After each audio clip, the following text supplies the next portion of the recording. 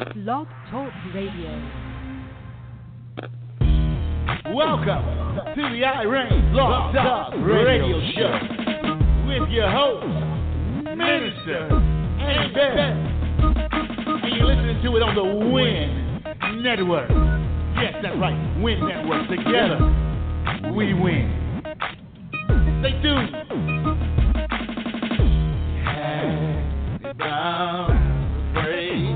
Let it out, shackles, the chain, the hurt, the guilt, the stain. I'm more than a conqueror. I'm more than a victim. I fight, I win. The chains are broken. I reign, you reign, we reign, he reigns. I reign, we reign together.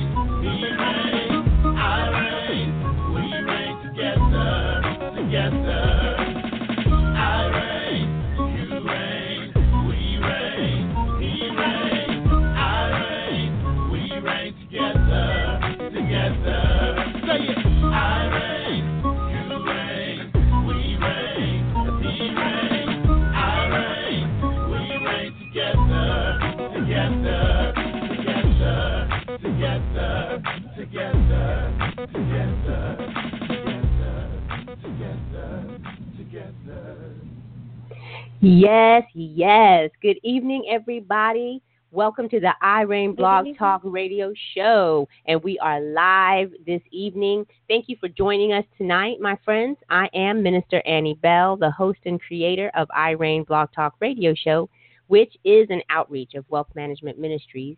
We are endeavoring to bring talk therapy to survivors of child abuse, sex trafficking, and other traumas, as well as providing awareness, prevention, and resources to the community. Well, tonight is our season finale. It has been a wonderful season, and it has, God has really brought us a long way, and He's allowed us to go higher heights and spread even further abroad. So our topic tonight is called Life in the Aftermath of Trauma. And if one thing I hope that you have learned while watching or listening my show is that our spirit, the human spirit, is so resilient. Even after abuse and trauma, events occur when traumatic events occur in our lives, we are still able to rise up from it and make a life completely different than what our past tried to dictate. We are not our past. And I think that is a wonderful thing that we are able to start afresh. That is the case for my panel of guests this evening. And I want to welcome Lamarc Bishop, Mary Fields, and Rhoda Ross Williams to the show. Welcome to the show, ladies and gents. Thank you. Glad to be here. Yes. We had an opportunity to meet at the Black Girls Die Too movie premiere, and a great cast. And one thing that I have realized is that when you have a gathering of people, there is going to be someone who is a survivor, if not currently a victim. And that is what the statistics show. They show that 1 in 4 females and 1 in 6 males actually go through some type of abuse or a traumatic event in their lives. And that is the case even with on the set of Black Girls Die Too, the Backpage Murders. Just from the cast, there was at least 7 individuals who had said that they have been either abused or witnessed abuse or gone through trauma. Tonight we have 3 of you all that has either witnessed or gone through some type of trauma. So I want our listening audience to get to know you. Let's start with you, Lamarc. Please tell us what city and state you're in and share your story of abuse or trauma. Well, I am in Atlanta, Georgia. I have been here for a year and a half. Okay. My stories with abuse, it dates back many years. My childhood, actually. My mother had a best friend once, and I remember uh, very vaguely.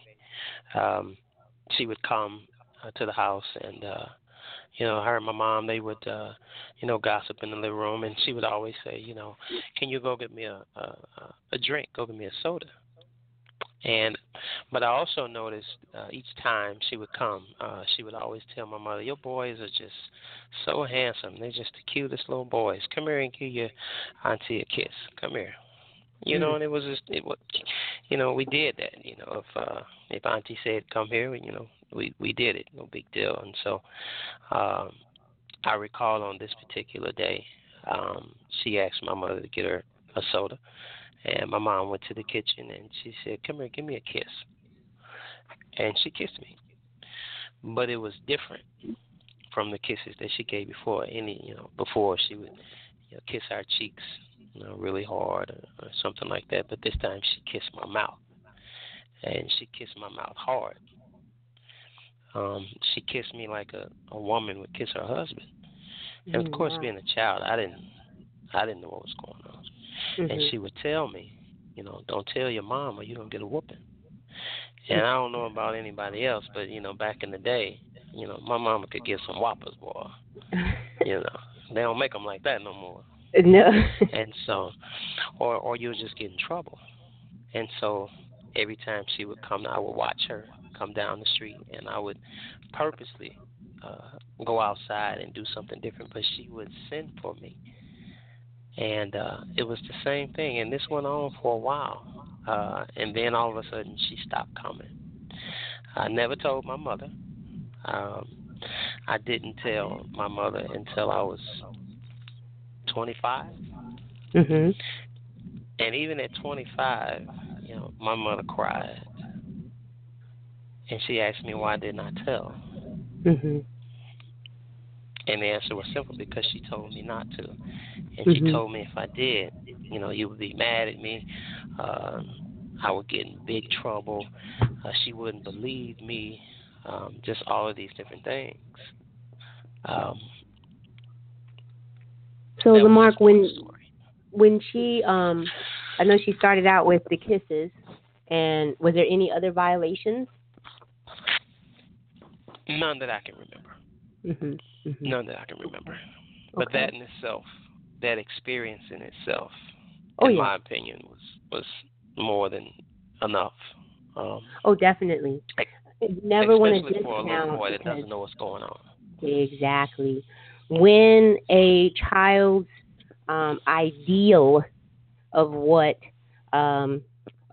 life is supposed to be like for them, when it's breached, it has cause for trauma, and every child deserves the right to be able to heal from that. And you said that was not your first traumatic event. What was the other? So, as I got older, my mom, she married my youngest brother, his dad, and I can just remember them always having these huge arguments, and the things that he would say to my mother, you could just only imagine it. Things that just a man shouldn't say to a woman. Yeah. So I remember so many times I would hear banging and things of that nature. And this one particular day, they were in the backyard, and I remember him body slamming my mother and kicking my mother, throwing her on the ground. And so I don't know, I guess my older brother and I, we were just screaming and yelling, and it was over. And she made us, my brother and I, she made us promise as long as we lived to never strike a woman, and that resonated with us. And I can recall being in a toxic relationship with a woman when I was 20. I was I was a sheltered young man. I was what the other kids would call Joe on the porch, which basically meant that's where my mother kept me, on the porch. Mm-hmm. I had a curfew till I was 19, if that'll help you out. And so, but when I was able to come off the porch, I came off with a vengeance. and so I went out and I got one really fast, and it was the wrong one. Mm-hmm. This young lady was from a completely different environment, a completely different background. Um, and we would have these spats. And again, she would say things to me that my stepfather would say to my mother. And then one day it came to a complete head. Um, she slapped me. And I had an out of body experience when that happened Oh because my God, yes. yeah, I stepped out of myself and said, "Self?" And myself said, "Huh?" And I said, "Did she just slap you?" And myself said, "Uh-huh." Well, what you gonna do? I don't know. And I believe because I didn't react, that opened the door to continue more, and it went from a slap to a scratch to a punch to Oh, being hit with wow. broom handles and curtain rods and things of that nature. Um, Wow, it kind of came full circle for you. Mhm. It did. Mhm. It did. Yeah. Uh, Wow. I want to take a moment and uh, bring in our other guest, but I will come back and we're going to talk a little bit more about that cycle that continues even when we are a witness to trauma, because that is a traumatic event for us. So the next person that I want to talk to is Mary Fields. I'm going to ask you the same thing. Where are you residing? And tell us a little bit about your story. Okay. I live in Atlanta, Georgia right now. I've been here since 2005, so I've been here a pretty long time now. Abuse. I don't even know where to really start. Mm-hmm. But it seems to kind of be the norm for me growing up for a while. Mm-hmm. There are several cases in my life, physical and sexual. Physical abuse by my mom, and sexual abuse by my grandfather and my cousin. And I'll say my mom's boyfriend, but that was physical with him. It was horrible. And growing up, basically, I guess as a child, in order to cope, you kind of learn how to block things out. Mm-hmm. And so that's basically what I did. When I was 6 years old, my mom's boyfriend at that time, who was also a drug addict, he used to walk around the house naked, and she'd leave me alone with him. And she didn't know that was going on. But at that time, too, she wasn't listening to anything that I would have to say. Mm-hmm. And so there was a particular time that he was pretending to put me in the oven. And he said, if I didn't stop crying. And so he opened up the oven door and, proceeded to put me in playfully. But he didn't know or realize, because he was strung out, that the oven was on. Oh, and when I screamed out in pain, because my wrist got burned, I still have that scar still there. He tried to feed my mom some excuse. And my aunt kept trying to talk to my mom and tell her something's not right with what's going on there, because when I was with her, I kind of would tell her the things that was going on. And so one day she snuck up and she heard whimpering, in the house. And she asked him, where's my niece? And she found me in the dark basement whimpering at the top of the steps. And she basically told him, if you ever touch, my niece again, I will shoot you between the eyes. That's right. I'm not condoning killing, but somebody got to stick up for the babies. How old were you when this was happening? I was 5. 5. And so he was, And so, he had already started raping you, or was it at the time inappropriate touches? No, he just would do evil things, like I said, playfully playing in the oven. If you cry, I'm going to do this to you. So he was one of the physical abusers. Okay. He was, with everything that he did, it was like he didn't care because he was strung out on drugs, and he literally would put the stuff out on the table doing what he does around me while she was gone. She was gone to work, or she was gone somewhere to do whatever. So that was him. But she did finally leave him because my aunt talked to her and told her what was going on. So she left him. But praise God for your aunt. She herself was a physical abuser. And so when I would be with my aunt again, she would see these bruises and these scars. And so her and another one of my aunts planned, together to kidnap me from my mom, which they did. And I was 6.5 at that time. And so basically it was kind of weird because the police, and I know this time I think the courts would get involved, but that was so long ago. It was kind of like the police asked, who do you want to go live with? But because neither one of those aunts were married, I didn't end up with them. I ended up with my step-grandmother and my grandfather. And that's a whole other story in itself on how that happened. But wow. Is that's the grandfather that molested you? Yes. And so I went from one abusive place to another, but just a different type of abuse. Yeah, that's right.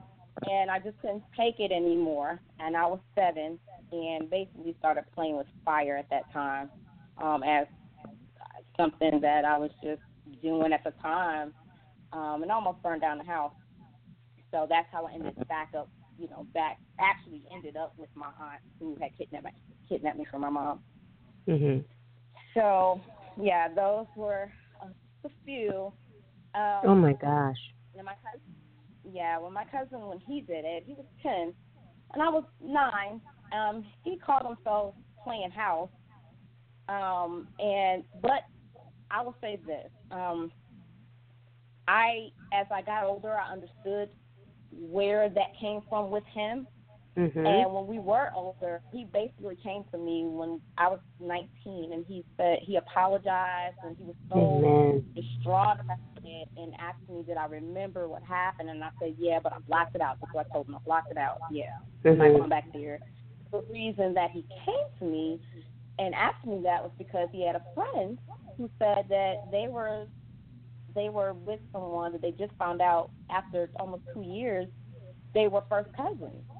And so we asked them, are you going to stay with this person? And they were like, yeah. So, but I can see the hurt in his eyes. But I say this, that at the time we both was witnessing his mother we would sometimes be at the end of the bed while they were having sex with us watching TV, but at the end of the bed. And so he was doing what he saw.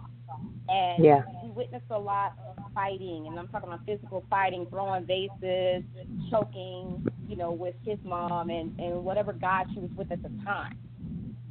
So that's kind of where it came from, I believe, with him.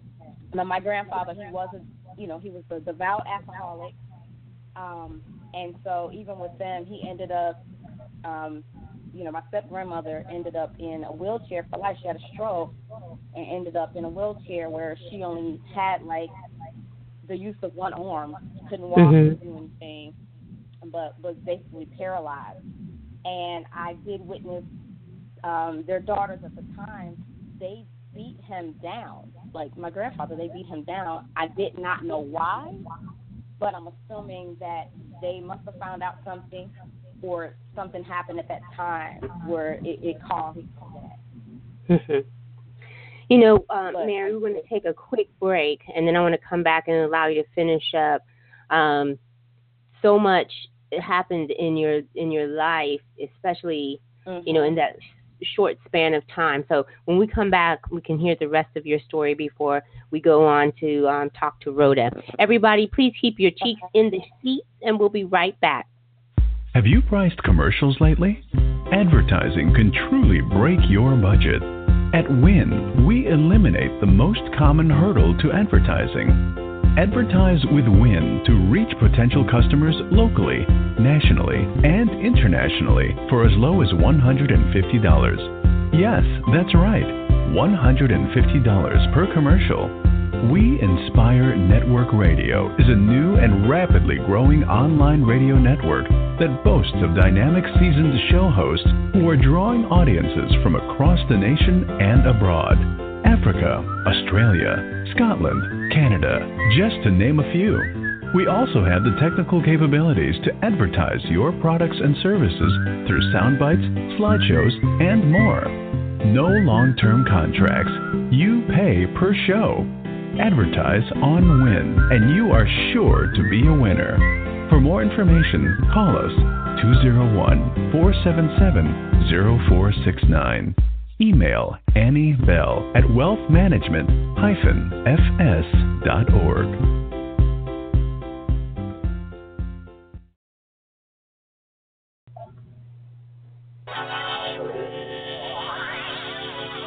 Welcome back to R.E.I.G.N Blog Talk Radio Show with your host, Minister Annie Bell. Hello, everyone. We are just past the first quarter hour, and we're talking with our panel of guests who was a part of the cast of Black Girls Die Too, the Backpage Murders. And those who have been following me know that we went to the movie premiere, and just had a blast meeting the cast and the crew. But tonight, I have a few of them with me here, and to talk about some of their own stories. And so we are here with Lamarc Bishop, Mary Fields, and Rhoda Ross Williams. Thank you, everyone, for staying put while we took that quick break. Now, Mary, you were, I think, just about to finish up on some of the things that you had gone through, the physical abuse, sexual abuse. Was there anything else you would like to add? No, those are basically one of the most hideous things that basically happened.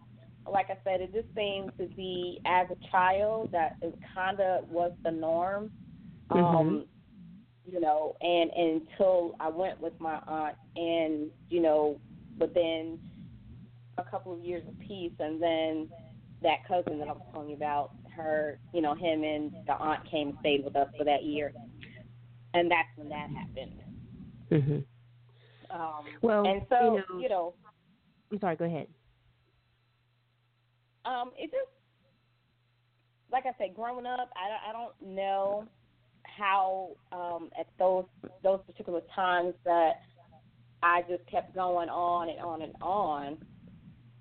But like I said, as a coping mechanism, you know, I was able to block things out and you know, keep going, you know, and not let it take over my life, because it could have. And in a way, it kind of did affect me. It did affect me. It had some effect, but oh, sure. You know. Yeah. Yeah. I mean, you may have been able to function with it, with the memories of it, but when abuse occurs, especially to a child, it derails their development. And so, you know, that now, like I said, you may have been able to cope better than the next person, but there's definitely some derailment of your development, you know. And the other thing that I wanted to point out is, I don't know what there's a trend going on where boyfriends are allowed too much access to our children, and they tend to rape and you know, abuse. I just put up an article on our Facebook group. The little boy who was raped by his mother's boyfriend, he actually bled to death because the sodomizing was so rough on that, and he was only 4. Was so rough. The anal sex was so rough. I'm sorry, not the sex, the anal rape, because you know, sex is consensual. Was so rough that he bled to death in the back seat of the car. instead of them rushing him to the hospital, they didn't. They, the mother didn't even call the police. She was going to help. She was trying to help him cast the body away. So they put him in an abandoned building. God. So the mother is just to me as a culprit as he was, and we have to be careful. And I'm not saying single women. I'm not single, but single women have to. Single mothers have to stay single. I'm not saying that at all, but we need to vet the people that we're dating, that we're allowing access to our children. Yeah, we need to find out more about them. We need to check on their social security number, what's going on, where have you been, look for them on the sex offenders list. I mean, you vet them like you about to loan them some money. That's what I think. Check them out first.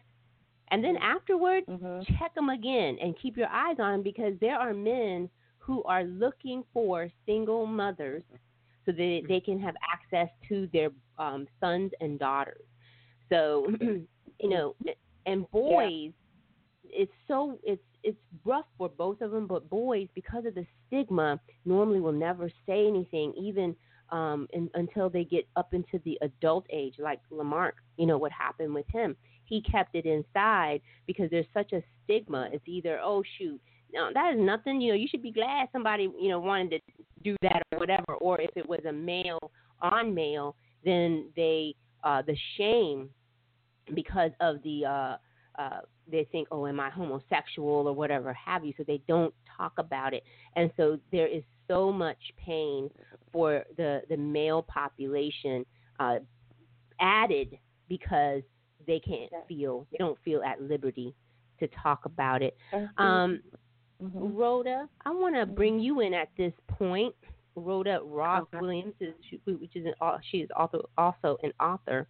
Tell us about where you reside and a little bit about your trauma. Okay. Well, I currently reside in Edens, Georgia, which is a part of the Augusta, Georgia metro. I'm a native of Valdosta, Georgia. I've only resided in this area for 2 years. And with that being said, my background comes from an abusive marriage. My husband and I were married approximately on paper 5 years, but we were only together physically 3 of those 5. Took 2 years to finalize the divorce. So in saying that, the biggest problem of the abuse came, he was an alcoholic. But he was a functioning alcoholic, and there were more beautiful days than bad days, but any day that's bad in abuse is not a good day in a marriage. Straw that broke the camel's back when I had my youngest daughter, and I wrote a book about her, which is titled Positive Winning Soul, Defeating Runaway. And in the book, it talks about the abuse. The chapter in the book is chapter 4. The title of the chapter is The Punch. When I had my daughter, Rochelle, she was born with this rare disability. We had no idea she was going to have these issues. She was born an emergency cesarean because we had all of our amnios and to make sure that the child was not going to have any issues because there were red flags. And so since the amnio said she would be fine, we did not do any drastic measures that would suggest that medically terminate the pregnancy. The child was going to be chronically disabled. Therefore, moving forward, that wasn't God's plan. So in saying that, my husband was very upset because I chose not to be in on the baby. And in saying that, I myself as a mother, the abuse was a duel. It was a two-way street. In my book, I mentioned that abuse from either person in a marriage, whether it's from one, the other, or both parties, is not good for your children. So in saying that, it became a brawl in the hospital. We got into a fist fight in the hospital. I had staples in my stomach. I attacked him. He did not attack me. I can say that, and I can be honest. And I did it because I just had a child, and you're telling me to let my baby die. And I lost. But that's on. And I don't condone any type of violence in a marriage, and I make that very clear in the book. So we went forward to end our marriage because I knew she had problems way before she was born with alcoholism, that we argued all the time. Sometimes it became physical. But the drama was just already there. So having a sick child to add to that made it even worse. And I became just as violent and aggressive as she has been throughout that marriage. I divorced my husband was finalized in 2003, and I have three people that been caring for our child with all of her extreme needs that she has. But walking away from that marriage, I could tell anyone, my husband was the main provider for me and my children. I have 2 children, and the other child was also sick. And having 2 sick children and being a single mother at the time was cheating, losing the breadwinner in the household. But I made it work. And I'll tell anyone, if you have children, if you're in a marriage, no matter how much of a breadwinner it is, if it's going to be traumatizing to your children or jeopardize the well-being of and your children, that is no place because they are the provider. Don't let that be your reason to put your children through that trauma and drama of living through a fist fight every other month or every so often. Because we had our brawl.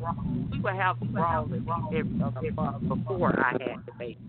It became so dysfunctional. It was like living in a war zone at times because of his alcoholism made him that way. And no badgering of him because he's not alive, but the police reports to validate everything that I say about my dysfunctional marriage. No insult to the fact of his marriage. He passed away in 2008, may he rest in peace. But throughout our divorce, it was also very apparent. It took the divorce process. It was him coming to the house, threatening me, doing all kinds of things, such as his ass go around picking his story, try to kill me. I was chased down the street, running with my children. And we lived in a very rural area, and it was very dark. I'll never forget, it was on a Sunday night. And I was my bike. I had my baby with her heart running her on my shoulder, running with her and my little 3-year-old at the time, running down the dark road for our lives. And out of nowhere, through the grace of God, somebody saw us running and stopped. He was running behind us, and he was going to kill me and my children. So with that being said, going through all of that trauma and drama at that time in our lives, through the divorce as well as marriage, it left an impact not just me, but also my oldest daughter. And to this day, she has post-traumatic stress disorder as well as I have post-traumatic stress disorder. That's right. From that trauma in our lives. It was a 2-year trauma. It was horrible through the process of the divorce. It was so bad that I actually had to have sheriff deputies in front of my house in the morning and at night, throughout the night, just so I could take my children to school or my kids to safe night. It got so bad that I had to take refuge with my children, and I had to go and live with my grandmother for almost 8 years until I could get myself together to leave what we had been living since we started for the divorce, filed for the divorce, because he made my life and my children's lives a living hell. It was so hard for me to explain to my daughter why she could just go outside and play. It was that bad when we lived in the house that I stayed in when I first filed for divorce. And he was not going to rent until I left that house. It got so bad, the sheriff department, and the deputy talked to me and my family, and they said, we cannot assure that he's not going to kill her and kill her. So somebody take her in for the kids of life. These kids are sick, work professional, and I guess I work for a local school at the time. And coming from a community where my dad is also a well pastor, people. Now, Rhoda, if I could interrupt you, we're going to take a brief commercial break, and then we'll come back and let you finish that off. But everybody, please take a moment and grab your coffee or a Danish or something, but come right back. 2 minutes. Sure. Okay. Thanks. Sadly, today, most of us know at least one person that suffers from addiction or substance abuse. Addiction does not discriminate. No age, gender, race, or classes of people are immune to the horrors of addiction. This epidemic has ruined families, claimed lives, and left loved ones devastated. Over 100 people die from overdoses daily, and over 20 million Americans suffer from some form of addiction. For this reason, author Lloyd H. Bell Jr. has written the book Clean and Serene. The author is an addictions counselor and recovering addict of over 13 years. He knows and has first-hand experience of being caught in the grips of addiction. Clean and Serene provides experience, strength, and hope for the still suffering addict. It can also be used as a tool in recovery. Whether it is used in a group setting or individually, this book was written to assist in the recovery process and encourage. Integrating inspirational, encouraging, and challenging scriptures, the author has provided a resource that is sure to change lives. If you or someone you know is battling with addiction, this book is for you. If you are in recovery, this is a great resource to add to your toolbox. If you are a group leader or addictions counselor, this is an awesome book for group therapy. Clean and Serene. Scriptural Meditations for Recovery is available nationwide in both ebook and print. Get your copy or a copy for some you know today from Amazon or Barnes & Noble bookstore. For less than $10, you can potentially change the life of someone currently paying the high cost of living with an addiction.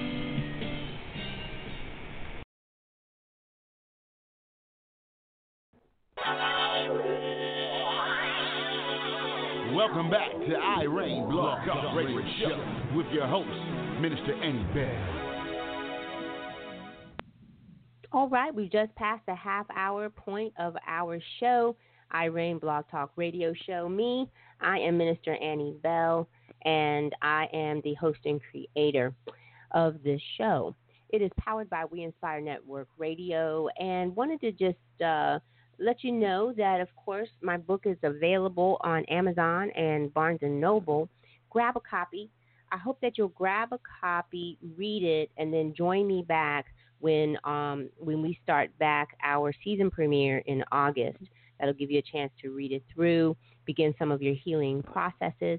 The name of the book is R.E.I.G.N, A Survivor's Guide to Thrive. So we tonight talking to a panel of guests who were the cast of the Black Girls Die 2, the Backpage Murders, and talking about the story of their trauma and then their walk, their pace, their journey to victory.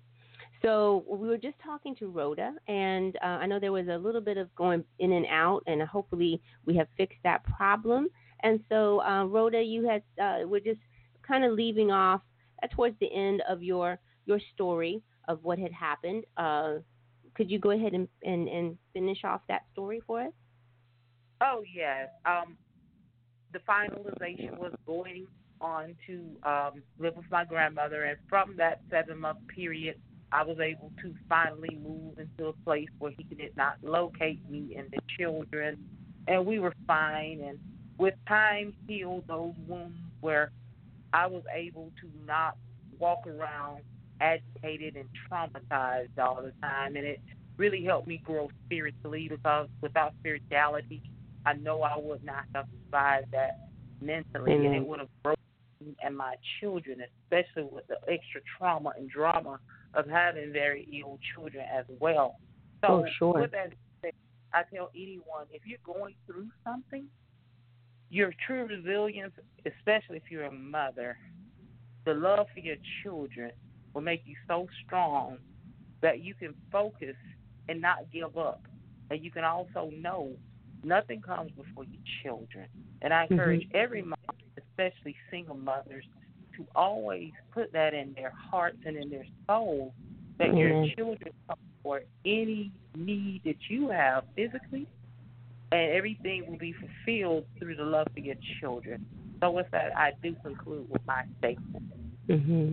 I appreciate that, and I appreciate you also giving that word of advice, because not only are the children important, but you as the mother, you as the parent, very important to stay alive, because, again, it is a traumatic experience to witness that.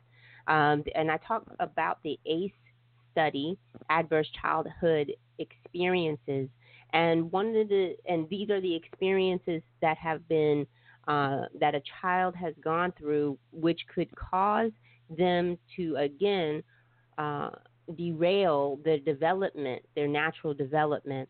And so, but it also creates an onset of adult diseases like obesity, diabetes, heart conditions, and of course even behavioral issues where you see promiscuity and things of that sort, because again, there is a derailment of the development of that child. And so when we don't look at those areas of abuse and trauma, and then and make sure that our children have the type of therapy and counseling that helps them to heal properly, it looks like drug addiction. It looks like having 50 or more sexual partners.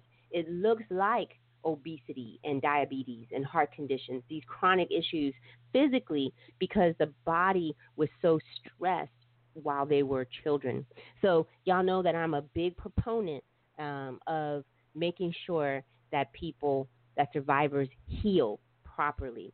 Sometimes we have to go back and open up that wound and allow for healing to happen from the inside out. Now, in hindsight, and I'm going to start with you, Mary.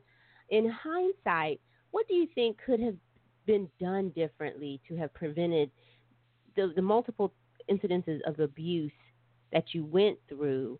When I reflect back on your story, I'm thinking about, well, you know, what happened to your mom that in her past that did not allow her to see or be more present? Did she suffer? Was she a survivor of abuse as well? Well, that's basically the issue. A lot of times with abusers, often end up being abuse. People who are abusers have usually been abused themselves, and then they end up inflicting that type of pain on someone else. And so with my mom, now, I said my grandfather, she basically, he was an alcoholic since the age of 14, so before they were all even born. And there were 6 kids. My grandmother, who I was named after, she died at the age of 22, leaving behind 6 kids. My mom was the oldest, and she was 6. And so all of the kids, because he wasn't a fit parent, he was an alcoholic, they separated all of them into different foster homes. Well, my mom became emancipated at the age of 14. They told her that she was, mature enough to take care of herself. So at the age of 14, she's out on her own, living the world. Oh, Lord. There was someone who attempted to rape her and basically, stabbed her in the leg. Come to find out, that was a cousin. She didn't know it was a cousin until later on, but she was misguided because growing up, the person who was mentoring her, I guess at the time, when she found a family, this family told her, listen, you can get pregnant by kissing. So while it put fear into her, it didn't educate her. And so when she finally did, when she had me, she was still a teenager, still learning, she was working, more than one job to try to provide or whatever. My father was basically a Rolling Stone. I have a sister that's 5 days older than me, and then 5 other brothers and sisters that he had outside. So, and he was an alcoholic. Mm-hmm. I finally met him at the age of 19, and he took me to a bar. That's the first place he took me. I guess it's the only place he knew that took me to a bar. And so the education level, the issue of the absent father from the home, but also, if he had been there, would it have been better? No, there wouldn't have been any stability. So the absence of the stability in a dysfunctional home, it opens you up. Like today, these children, they have to deal with so much. Yes, Growing up as kids, we didn't have cell phones, we didn't have computers, we didn't have access to social media, Facebook, Instagram, Snapchat, all of what they have now to leave them open and vulnerable to the outside world and to predators. But, back then, we just had predators to deal with, and a lot of times predators were someone close to us in our family. Well, 98% of those who violate children, they know the child. The child knows them. So, those are some horrendous statistics that are true to life. And I like that. I like what you're sharing. Is basically saying that prevention. We have to first recognize that sometimes there are generational issues that are happening that happened with our forefathers, and that needs to be addressed. And then again, so that the dysfunction will be alleviated. Now, what do you think, Rhoda, in your situation? What do you think could have been different to prevent the not just, I guess it was both of y'all abusing each other, but what could have prevented that? What could have prevented that? Honestly, the only thing that could have prevented that, to be honest, from my background and the home life that I had, I came up more or less of my dad would be more like a heterosexual household. So this whole lifestyle of alcoholic and abusive person totally new. So I was in uncharted waters at that time in my life. The only thing that could have been done differently for me is I should have left when I saw the sign. However, I did not. So I tell anyone, if you see the sign and the first time you ever get into a verbal, mental, physical, abusive matter with a male, or a male gets into that with a female, that is your cue to go. You'll save yourself like a 5-year long-lived torture session if you go ahead and take heed to the first warning sign. So that's what I would have done differently, is taking heed to the first sign. Yeah, I like that. And I'm gonna tell you, I'm a survivor as well of child sexual abuse, and I grew up being I became very assertive and aggressive because I didn't want anyone to mess with me. But one of the things when I was anytime I dated a guy, I mean, if I would go the first date, I would let them know, don't ever hit me, don't play with my money. If we have kids, don't ever hit my kids. I mean, 5 things that I'm gonna tell you right off the bat that will make me drop you, because I didn't want there to be any confusion when your butt is left on the curb because you thought hitting me was cool. Because like I said, if you're going to hit me, you better make sure I'm dead, because when I get up, that's it. And I'm 4'11", 105 pounds, and I talk a lot of crap, but I can back it up a little bit. Now, how about you, Lamarc? What do you think, just in hindsight, could have been different for the abuse that you had gone through, and also the abuse that you have witnessed? I can't say. I could say had I told my mother. But again, as a child, and maybe it was the whole stigma of being a black child, in the neighborhood, things like that. I was unaware of. My mother never sat me down and said, there's a possibility that somebody could do something, and if they do, tell me. But you just we just didn't have that. We just didn't have that in our neighborhood. Right.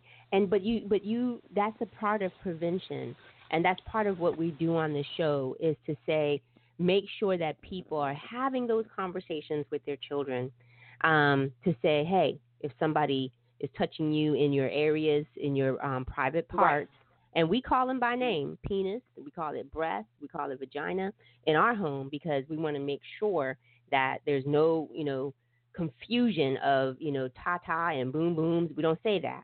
And so, Lamarc, I think you really hit a point right there to say that part of prevention is that we must talk about it with our children. I started talking about it with our kids when they were starting when they were 1 year old.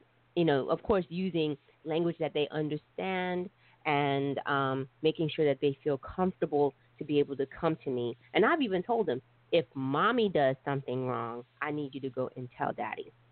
If daddy does something wrong, come and tell mommy. There's nobody who can do anything wrong to them and that we will not address. And so, Lamarc, I think that you really hit a powerful point. Now, we only have a few more minutes. I can't believe my hour is almost up.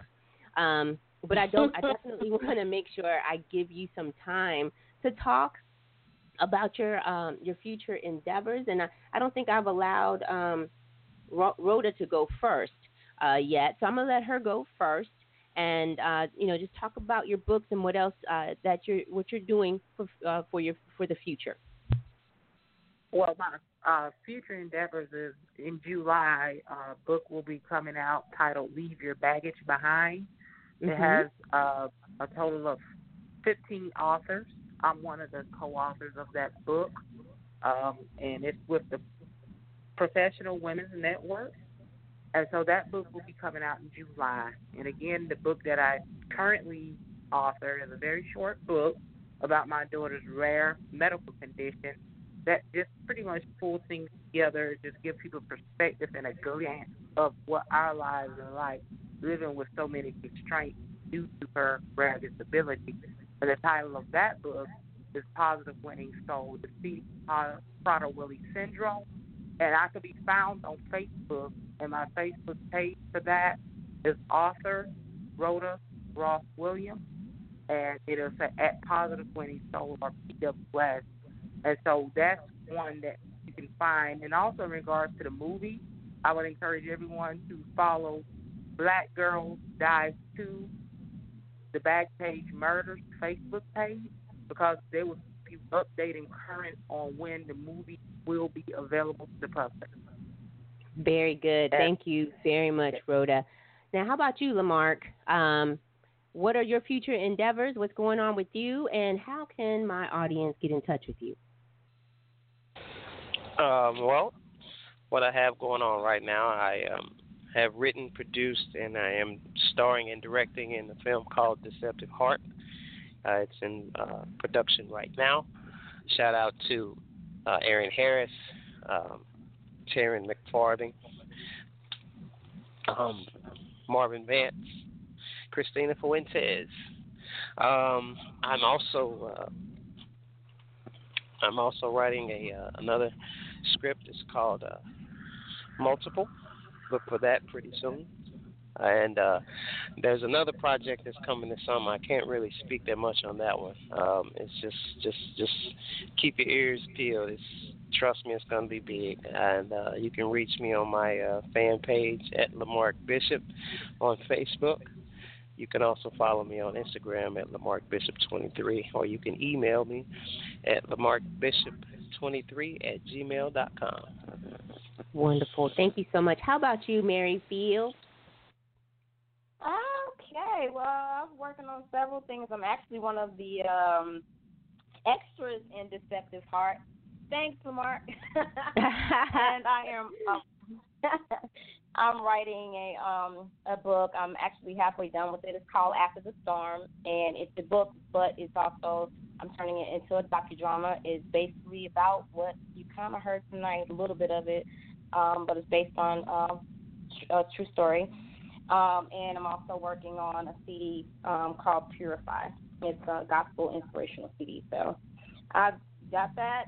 Got a book of poems that I've got to complete, but it's in the works, and just looking to be in a little bit more movies. I will also be in a stage play, The Baileys, in September. So got a few things going on. And I also think I'm one of the people that's going to be in multiple, written and produced by Lamarc Bishop. Right, Lamarc? Yes. Wow. That is wonderful. I love the network, and I love the camaraderie that y'all have. I just want to say thank you so much for coming on the show and sharing your life story and seeing the victory, seeing what victory looks like and what thrive looks like after trauma and abuse. So thank you so much for being a part of my panel tonight. You're welcome. Thank you for having us. Thank you. You're welcome. Now, I just want to take a minute before we go off the air to just say thank you for all of our fans that have allowed us into your homes these past 8 months of this season, but we are going into our season 3 in August. Our show has gone into more than 15 different countries. I'm just still floored by that. We're talking about Australia, Nigeria, Ghana, Scotland, Germany, Philippines. We're just in so many countries and across, of course, United States. So thank you for opening up your doors to allow R.E.I.G.N, the Blog Talk Radio show, in. And it is my endeavor that we, and my prayer, that victims will be rescued and ways of escape be made for those who are currently being victimized. And we will continue to take part of helping survivors heal and bring awareness and rescue and prevention to prevent these things. So even though we will be gone off the air for the 4 months, we'll be doing a lot of work to continue this on. We also have the Triumph Tour that might come to your city near you. Call me at 201-477-0469 if you would like to bring your the Triumph Tour there, where we are teaching the community, church staff, and any children's ministry on how to protect the kids. So to make a donation or get in touch with me or my team, please go to www.wealthmngt.org or follow us on Facebook and Twitter at R.E.I.G.N, Stop Abuse and Abolish Sex Trafficking. Also go to YouTube channel at R.E.I.G.N Blog Talk and become a subscriber so that you're not going to miss a show when we come back for our premiere season. And in our premiere season, we actually have an ex-pimp lined up to talk about the things that he did to keep his prey, if you want to call them, in line, and how he got the women to do sex acts for him, for his pockets. But anyway, repeat after me. I reclaim my life. I excel at living. I illuminate the dark. I grow in Christ, and I nurture myself and others. Let's reign together with Christ. We will see you in August on Tuesdays at 8 p.m. Bye-bye, everybody. Bye-bye. Down, afraid to let it out, shackles, chains, the hurt, the guilt, the stain. I'm more than a conqueror, I'm more than a victim. I fight, I win, the chains are broken. I reign, you reign, we reign, he reigns. I reign, we reign together, together.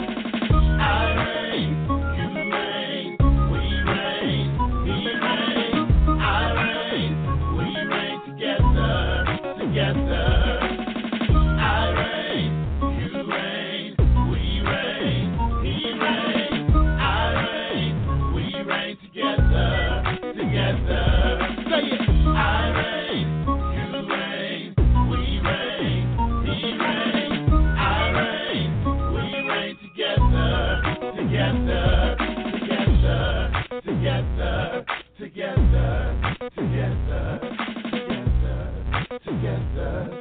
together.